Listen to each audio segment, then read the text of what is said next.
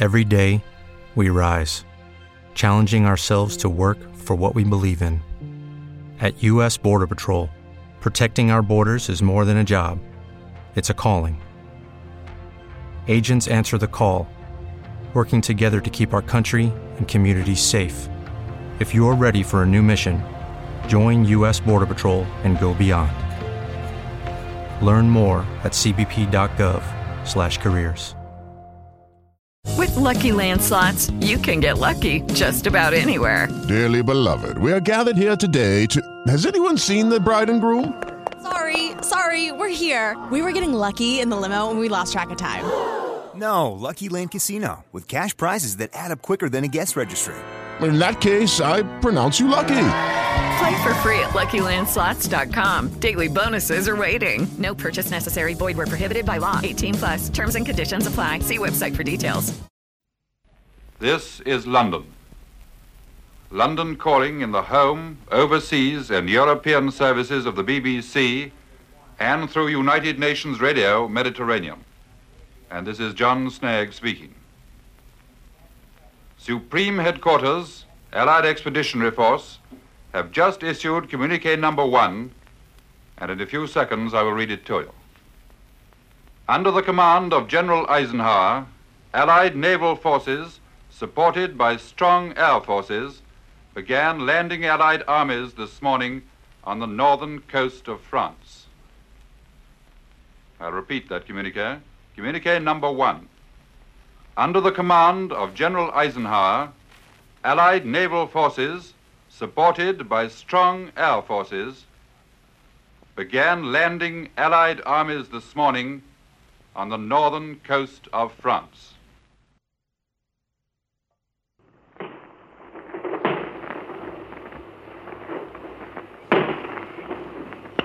I'm lying down at full length here in the cornfield. Just in the hedges around me, I can see many men taking shelter behind the banks wearing their steel helmets while this terrific barrage goes on around us.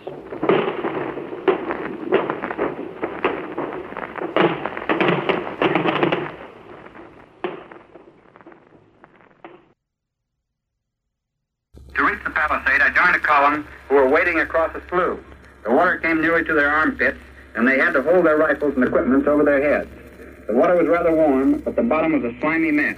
When a man got to the far side of the slough, he would always stop in a maddening way, holding the rest of us up.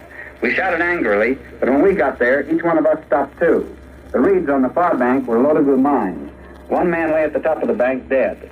The mines had been marked with bits of paper, and soldiers at the top advised just how to climb so as not to venture into dangerous ground. There were more dead men along the narrow path which led up the palisade. Suddenly a voice said, "Watch yourself, fella, that's a mine." A soldier sprawled on the bank was speaking. He had one foot half blown off. He'd stepped on a mine a short time earlier. Now, while he waited for litter bearers, he was warning other soldiers about other mines in that vicinity. I took a last look at the greatest armada in history before going on the flat. It was too immense to describe. Those are the sounds 78 years ago today. D-Day. The Allied invasion of Europe began 78 years ago.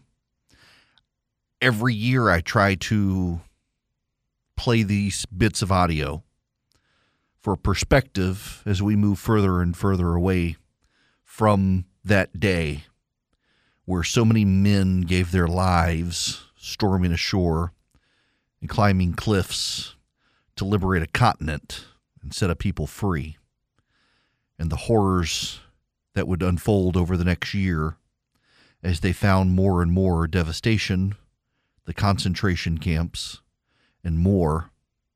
But on that day, this day, 78 years ago, these men did something that men since have not been asked to do. On the 40th anniversary of D-Day, one of the most famous speeches about D-Day ever given by this guy.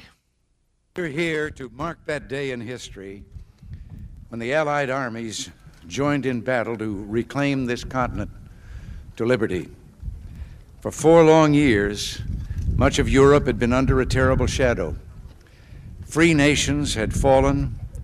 Jews cried out in the camps. Millions cried out for liberation. Europe was enslaved and the world prayed for its rescue. Here in Normandy, the rescue began.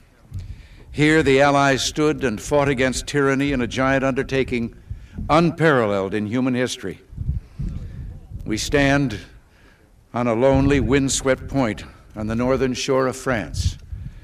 The air is soft, but 40 years ago at this moment, the air was dense with smoke and the cries of men, and the air was filled with the crack of rifle fire and the roar of cannon. At dawn on the morning of the 6th of June, 1944, 225 Rangers jumped off the British landing craft and ran to the bottom of these cliffs. Their mission was one of the most difficult and daring of the invasion: to climb these sheer and desolate cliffs and take out the enemy guns.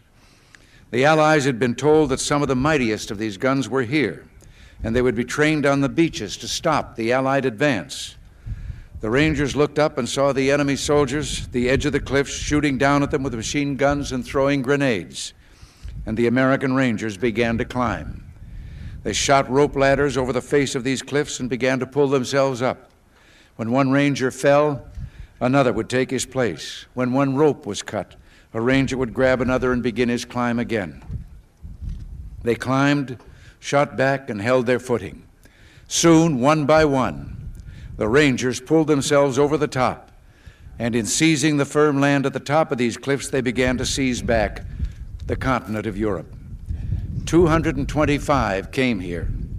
After 2 days of fighting, only 90 could still bear arms. And behind me is a memorial that symbolizes the Ranger daggers that were thrust into the top of these cliffs. And before me are the men who put them there. These are the boys of Pointe du Hoc.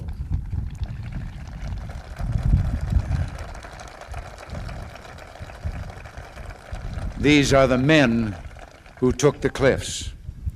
These are the champions who helped free a continent. And these are the heroes who helped end a war. That was Ronald Reagan in 1984 in the midst of his re-election battle against Walter Mondale. The whole world paused for that 40th anniversary. The whole world paused there and went to the beaches of Normandy and to Pointe du Hoc, where the Rangers climbed up those cliffs to stop those guns. If you've never been there, it is awe-inspiring. It is immense. And if you go to the cemeteries, you will see the crosses and the stars of David. And you will see the names of the American soldiers. And they have this goldish black text carved inside the white crosses. And what actually happens is, for Memorial Day, French volunteers go to the American cemeteries and they take buckets of sand from the beaches of Normandy and they rub them into the crosses. And that sand is what then colors the letters of the names of the dead. We are in profoundly unserious times. And there's danger swirling all around us. The Russians, the Chinese, the Iranians. Here at home, the collapsing Mexican state beneath us. There's a massive migrant caravan now walking north to the American border to overwhelm it. And here at home, instead of storming beaches to set men free, the left are storming cultural institutions to fight a war on pronouns. These are profoundly unserious times. But Americans have risen to the occasion so many times in history, so often in history. The boys who became men 78 years ago today, storming the beaches of Normandy, they huddled on boats, the H-boats. Some of them stopped offshore too far with their backpacks on and their gear, stormed off the boats, and sank to their deaths. Some were able to get out of their backpacks and gear to get ashore and be shot in the head.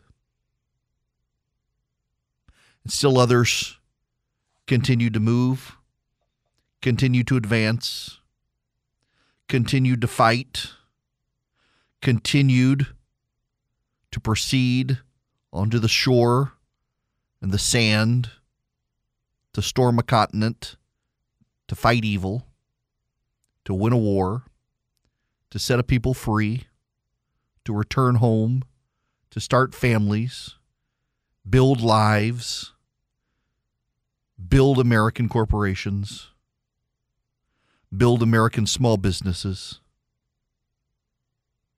and become the greatest generation. It was a remarkable turn of events.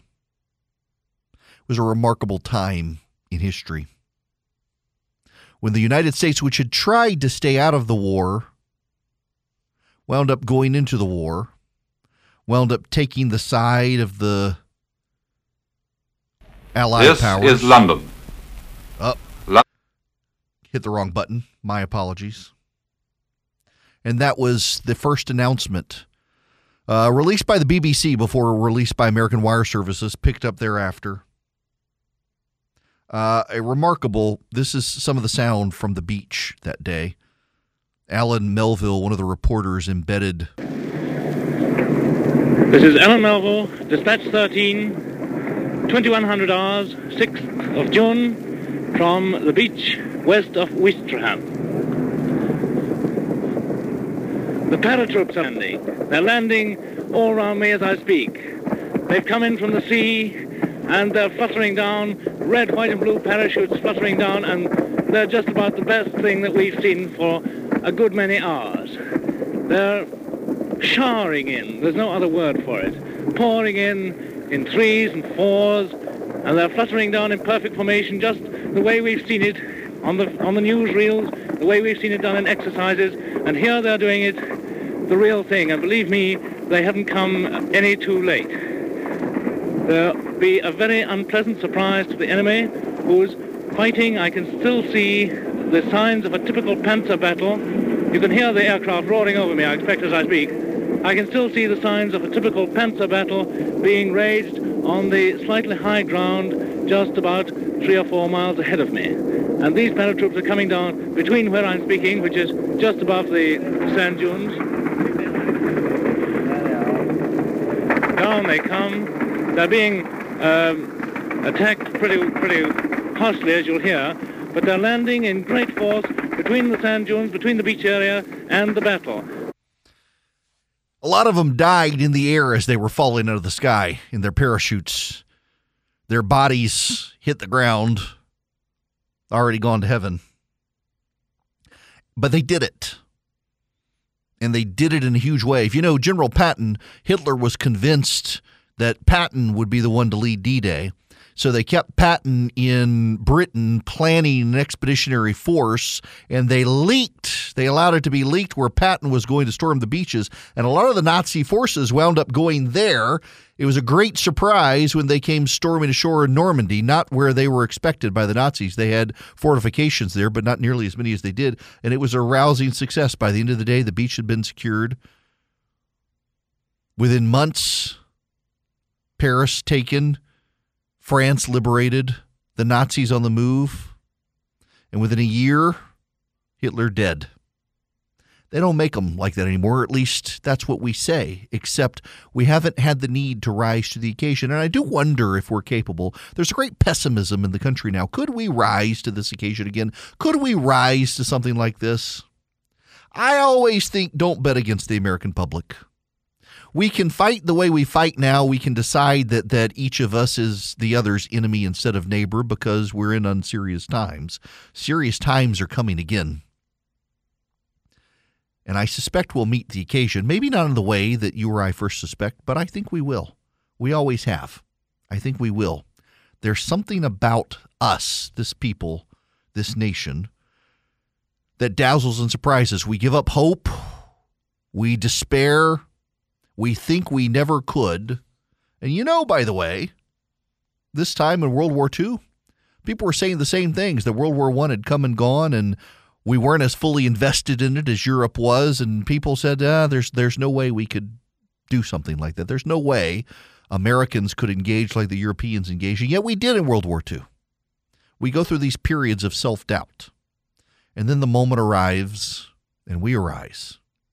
78 years ago today, boys who had dreams, who wanted to start families, who just wanted to live their American dream, instead stormed into hell so that all of us could have a better future. And it's worth pausing and remembering that anniversary now. There are a lot of options out there. If you're a self-starter and you want to invest on your own, it can be really confusing. And I'm delighted to tell you about SoFi because that's who I use, and now I've got them as an advertiser. If you're a SoFi user, my gosh, you get all sorts of options, great research. You get the ability to invest in stocks, EFTs, crypto, plan out your retirement.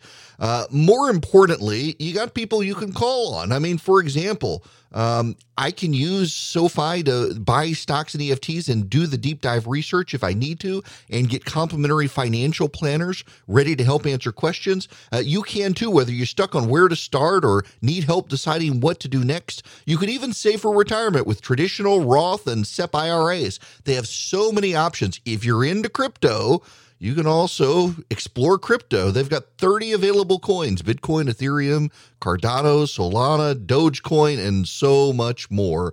But more importantly, they've got the #1 ranked automated investment tool, their robo-advisor. It takes the stress out of building and managing a diversified portfolio without having to pay a bunch of experts to do it. I really like SoFi. Y'all, I've tried, you name it, and I probably tried it, and I settled on SoFi and think you will like it as well. Cut through the jargon, make investing easier with SoFi. Visit SoFi.com/Eric to learn how you can win up to $1,000 in stock when you open an account. That's SoFi.com/Eric. Brokerage and active investing products offered through SoFi Securities LLC, member FINRA SIPC. Hello there. It is Eric Erickson here. The phone number is 877-973-7425. Gosh, it's good to be back with you guys. Okay, we got to get back to the news and politics. Collingford Mattis and Uroj Raman. They were accused of throwing a Molotov cocktail into a police car in New York City. They were facing domestic terrorism charges and 30 years in jail, according to Jonathan Turley.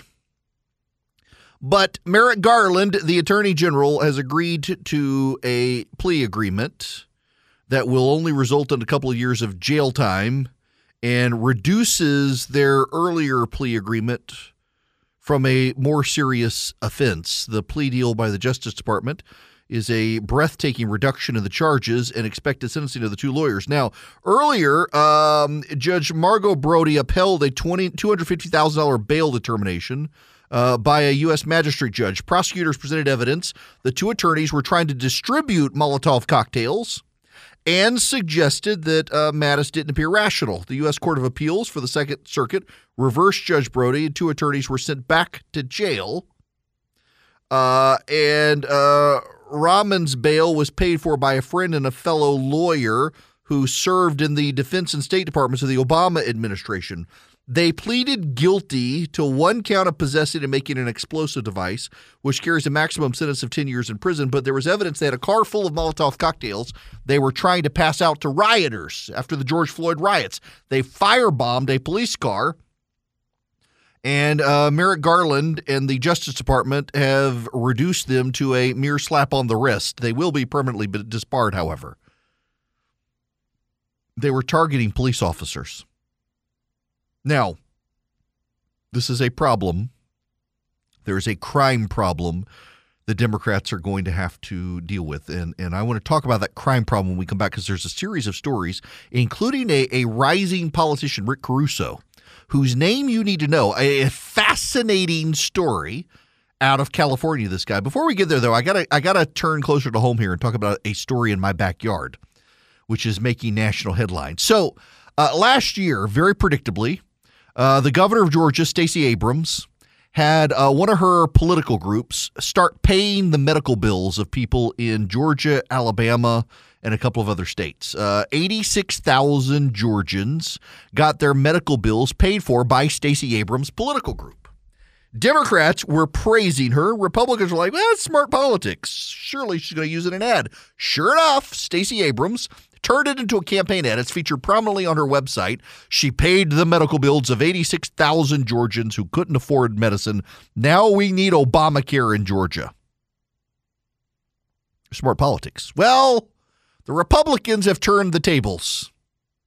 They're giving $25 gas vouchers to people in a Democratic part of the city of Atlanta, highlighting how Raphael Warnock, the most endangered member of the U.S. Senate, has done nothing except go along with environmental extremists who want to raise gas prices. And the Democrats are spitting mad. They're screaming things like, they can't pass out water at the ballot box, but you're allowed to pay for gas. This is bribery. They were perfectly fine with Stacey Abrams paying people's medical bills. But God help you if you want to pay for a poor person's gas.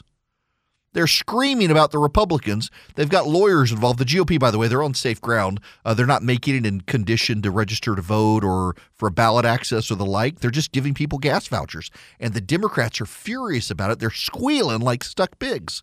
That's kind of what they are. They're toast in November because of this stuff, Raphael Warnock included, and their screaming shows it. Confession. I love you guys. And I'm so glad. I loved vacation. I love my family. I had a great time on vacation. We really enjoyed it. We actually enjoyed each other's company. We want to go back out of town at some point soon, and just hang out again together. We had a lot of fun, and I love you guys, and I love my job. But it's June 6th, 2022, which means it's WWDC. It's the Apple Developer Conference. And I mean, they're doing the keynote right now. And I'm trying to entertain you guys while also out of the corner of my eye watching the goodness unveiled in Cupertino. And it's very hard to multitask. I mean, my goodness gracious, they got a new MacBook Air coming out, y'all, with the M2 chip. Today, they're unveiling the M2 chip. None of you care about this, but I care greatly. And because it's my show, I feel obligated to point this out. All right, before Charlie sends me an angry email. Okay, we got to talk about crime. The Democrats have a crime problem. It actually is a real problem for the Democrats in ways you may not be able to anticipate. Believe it or not, this is the headline from the New York Times. Democrats face pressure on crime from a new front, their base. Now, God bless Alexander Burns. He's gone to Baltimore. A crowd of several hundred voters listened closely as Wes Moore, a Democratic candidate for governor of Maryland, unspooled a soaring peroration about bringing a spirit of unity to state government. Introduced by a sparkling drum line and a row of local dignitaries on a bright and windy Saturday, Moore promised to deliver a better quality of life for East Baltimore on issues from education to personal safety. Listening from across a small park was Teresa Armwood, a resident of the neighborhood. Armwood, 75, said she liked Moore's tone overall, but had not yet picked a favorite from the throng of Democrats seeking to lead the state. One subject was foremost on her mind: crime. Gesturing to a block of low-rise brick homes a short distance from Moore's bandstand, Armwood traced what she described as a perilous journey from her door to the nearest mass transit. I walk from over there to the bus stop, and from the bus stop back over there, and hope I get that far, she said. In Democratic strongholds like Maryland, a rise in violent crime has pushed the party's candidates to address the issue of public safety in newly urgent terms. Even before the recent mass shootings in Buffalo, New York, and Uvalde, Texas, reignited the debate over gun control, day-to-day gun crimes and other acts of violence were rattling the American electorate. Notice the framing there, that it's the gun crimes, not the criminals. Long seen as a political wedge for Republicans to use against Democrats, crime is increasingly a subject of concern within the Democratic Party and the big cities that make up much of its political base. And from Baltimore and Atlanta in the east to San Francisco and Seattle in the west, the candidates and elected officials pushing the party to address crime more aggressively are largely people of color. Candidates are motivated not mainly by fear of Republican attacks, but rather by mounting outcry from Black, Hispanic, and Asian American communities bearing the brunt of the national crime wave. Oh, it is becoming a problem. In San Francisco, Democrats appear like they're going to recall Chelsea Bowden or whatever his name is, Chiza, whatever his name is. He's the George Soros-funded district attorney in San Francisco. The crime wave there is so out of control, they're looking at recalling the DA. Literally, there are organized smash and grabs in San Francisco. Have you ever seen the video of these? People show up like they get together on a messaging app on social media, and they say, hey, we're going to smash the windows of the Gucci. And everybody shows up. Hundreds of people will show up, and they pilfer the place. They rob the place. Walgreens and CVS's are shutting down. Targets are shutting down. Other big box stores shutting down because of shoplifting is out of control. Now, the Philadelphia Inquirer has this. Philly gun arrests are on a record pace, but convictions drop under D.A. Krasner. That's the headline. As Philadelphia's gun violence has surged to unprecedented heights, two troubling trends have quietly kept building. Thousands more people are being arrested for carrying guns illegally, but their chances of being convicted in court have fallen by nearly a quarter. That conundrum now drives a debate between the Philadelphia Police Department and the District Attorney's Office over how to stem the flow of illegal guns on city streets and ultimately how to slow possible violence by those who wield them. In 2021, police are making arrests for carrying an illegal gun on a pace nearly 3 times that of 2017. If the current pace continues, police will make more than 3,000 arrests this year for illegal gun possession, by far the most on record. Meanwhile, people accused of illegally carrying guns have seen their chances of getting convicted plunge from 63% to 49%. Put plainly, people accused of carrying illegal guns have had better than a coin's flip chance of getting their case in court, of beating their case in court. The Inquirer analysis looked at cases where the most serious crime was a violation of the Uniform Firearms Act. Nonviolent offenses that can range from carrying an unlicensed weapon, a misdemeanor, to being barred from possession of a firearm due to a previous conviction. Police have long considered the violation of the Uniform Firearms Act arrests essential to reducing crime because they take weapons out of the hands of people who later might use them. Police Commissioner Danielle Outlaw. Oh, that's a heck of a name, isn't it? The police commissioner's last name is Outlaw. Police Commissioner Danielle Jesse James Outlaw said Philadelphia's criminal justice system has become a revolving door for repeat gun offenders. Although she declined to single out District Attorney Larry Krasner, her top partner in law enforcement, Outlaw echoed a point that the Philadelphia Inquirer analysis revealed. The conviction rate for being caught with an illegal gun dropped after the DA was sworn in 2018. Krasner attributes the drop in convictions in part to police submitting weaker evidence or cases being thrown out by judges because witnesses don't show up. Despite the drop in convictions, most people arrested solely for gun possession have not been rearrested for new gun crimes.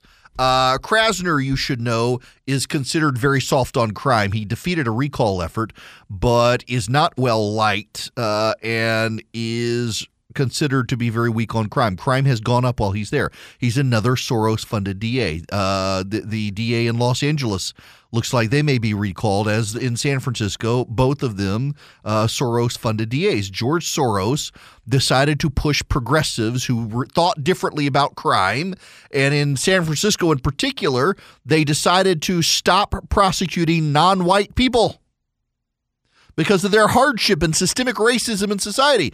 Remember the subway shooter in New York? You notice, by the way, notice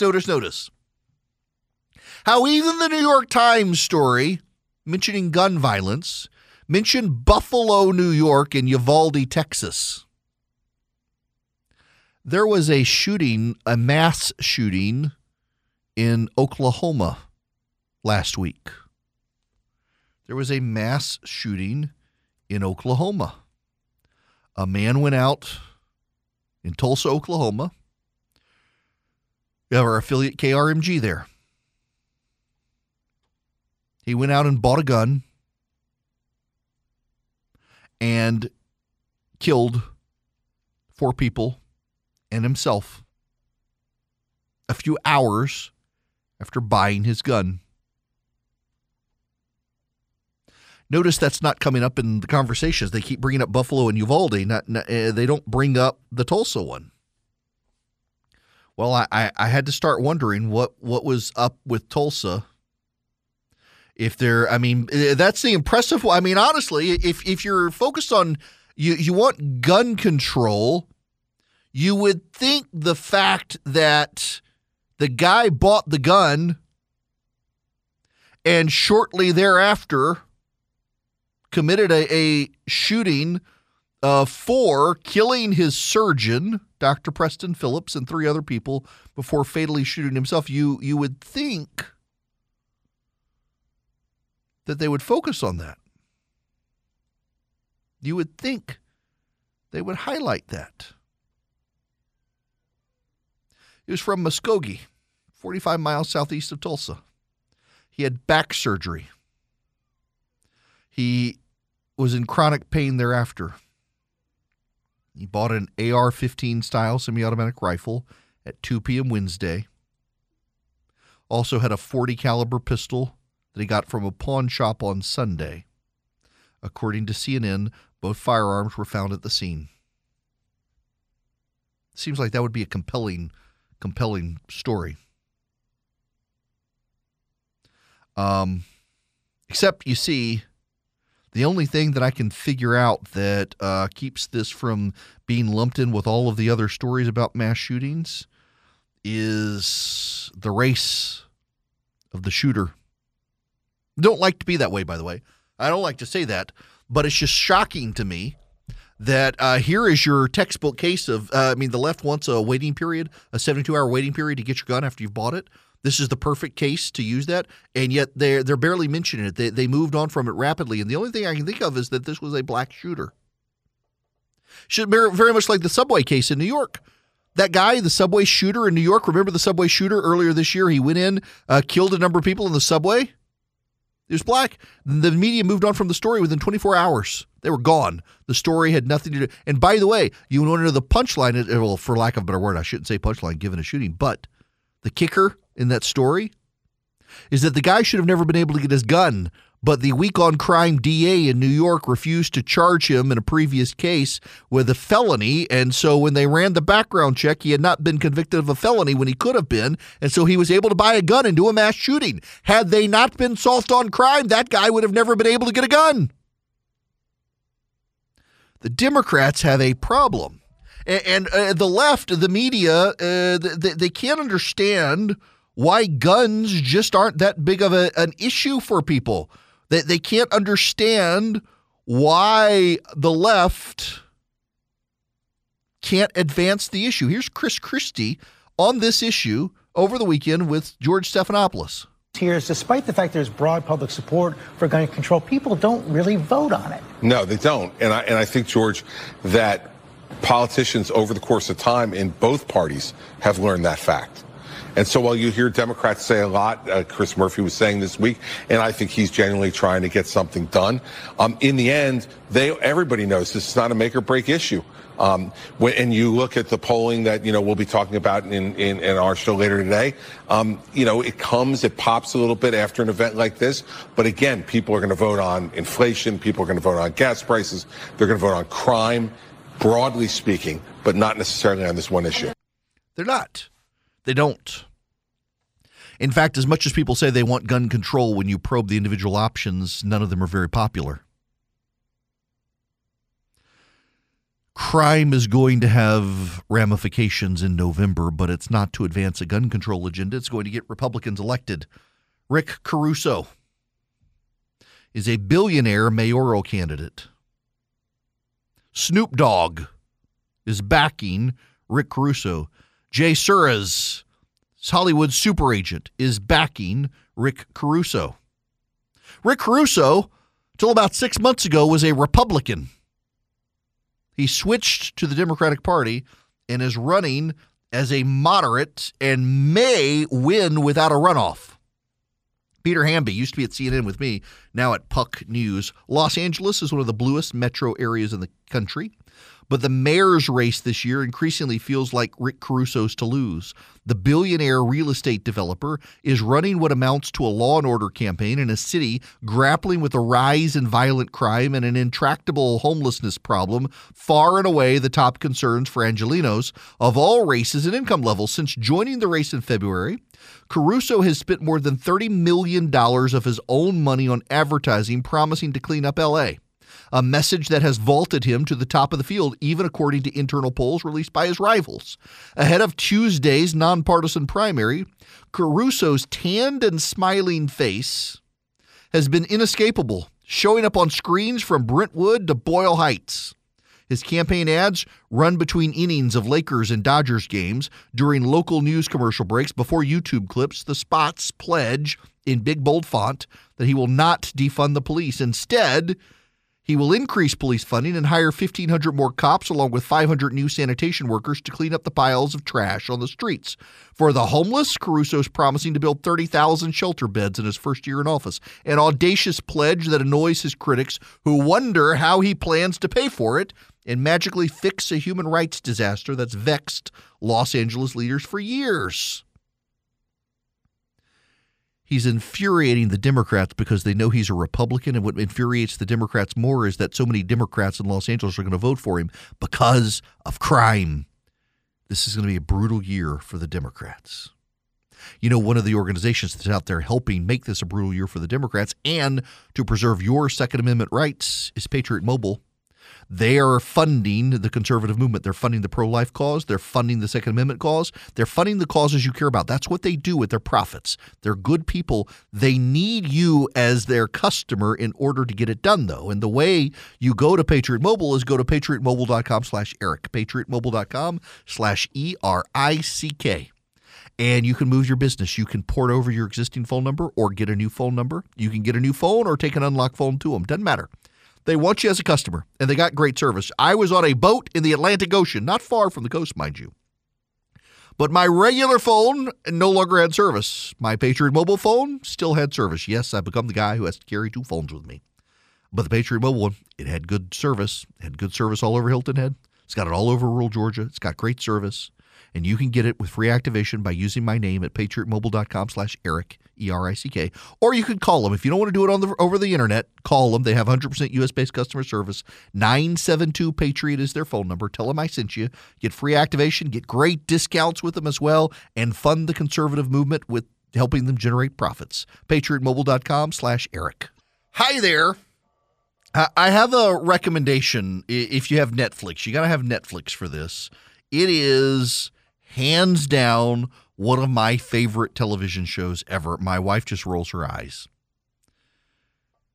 Somebody Feed Phil. It is back, I think, for the 5th season. So Phil Rosenthal is the co-creator of Everybody Loves Raymond. And he has a wonderful sense of humor and just seems like a delightful person. His wife was, the police officer brother's girlfriend. and everybody loves Raymond. Raymond's parents were modeled on Phil Rosenthal's parents. His mom passed away a few years ago from ALS. His dad died a couple of months ago. And Max Rosenthal, who survived the Holocaust. Phil Rosenthal, it is a delightful show. I wish he'd come through Atlanta. I would like to cook for that guy. He ate crickets in this last episode. But it's like my dream job outside of radio. He shows up in some random city in the world and eats his way through the city. All the little hole-in-the-wall restaurants and the fancy restaurants, and he makes friends with everybody. He's just a delightful person. This show brings me joy. It brings me actual joy to watch the show. He's just a happy person, and his happiness is infectious, and his love for food is too, and I just can't recommend it enough. Start at season 1 and make your way through. Phil Rosenthal, I'm so delighted. Somebody Feed Phil is back on Netflix. He used to have a PBS show. They've moved it to Netflix. It's a better show on Netflix. Bigger budget, better visuals. That and Chef's Table, my 2 favorite things on Netflix. The other reason I keep my Netflix subscription. It is Ryan here, and I have a question for you. What do you do when you win? Like, are you a fist pumper, a woohooer, a hand clapper, a high fiver? I kind of like the high five, but if you want to hone in on those winning moves, check out Chumba Casino. At ChumbaCasino.com, choose from hundreds of social casino-style games for your chance to redeem serious cash prizes. There are new game releases weekly, plus free daily bonuses, so don't wait. Start having the most fun ever at ChumbaCasino.com. No purchase necessary. VGW Group. Void where prohibited by law. See terms and conditions. 18+.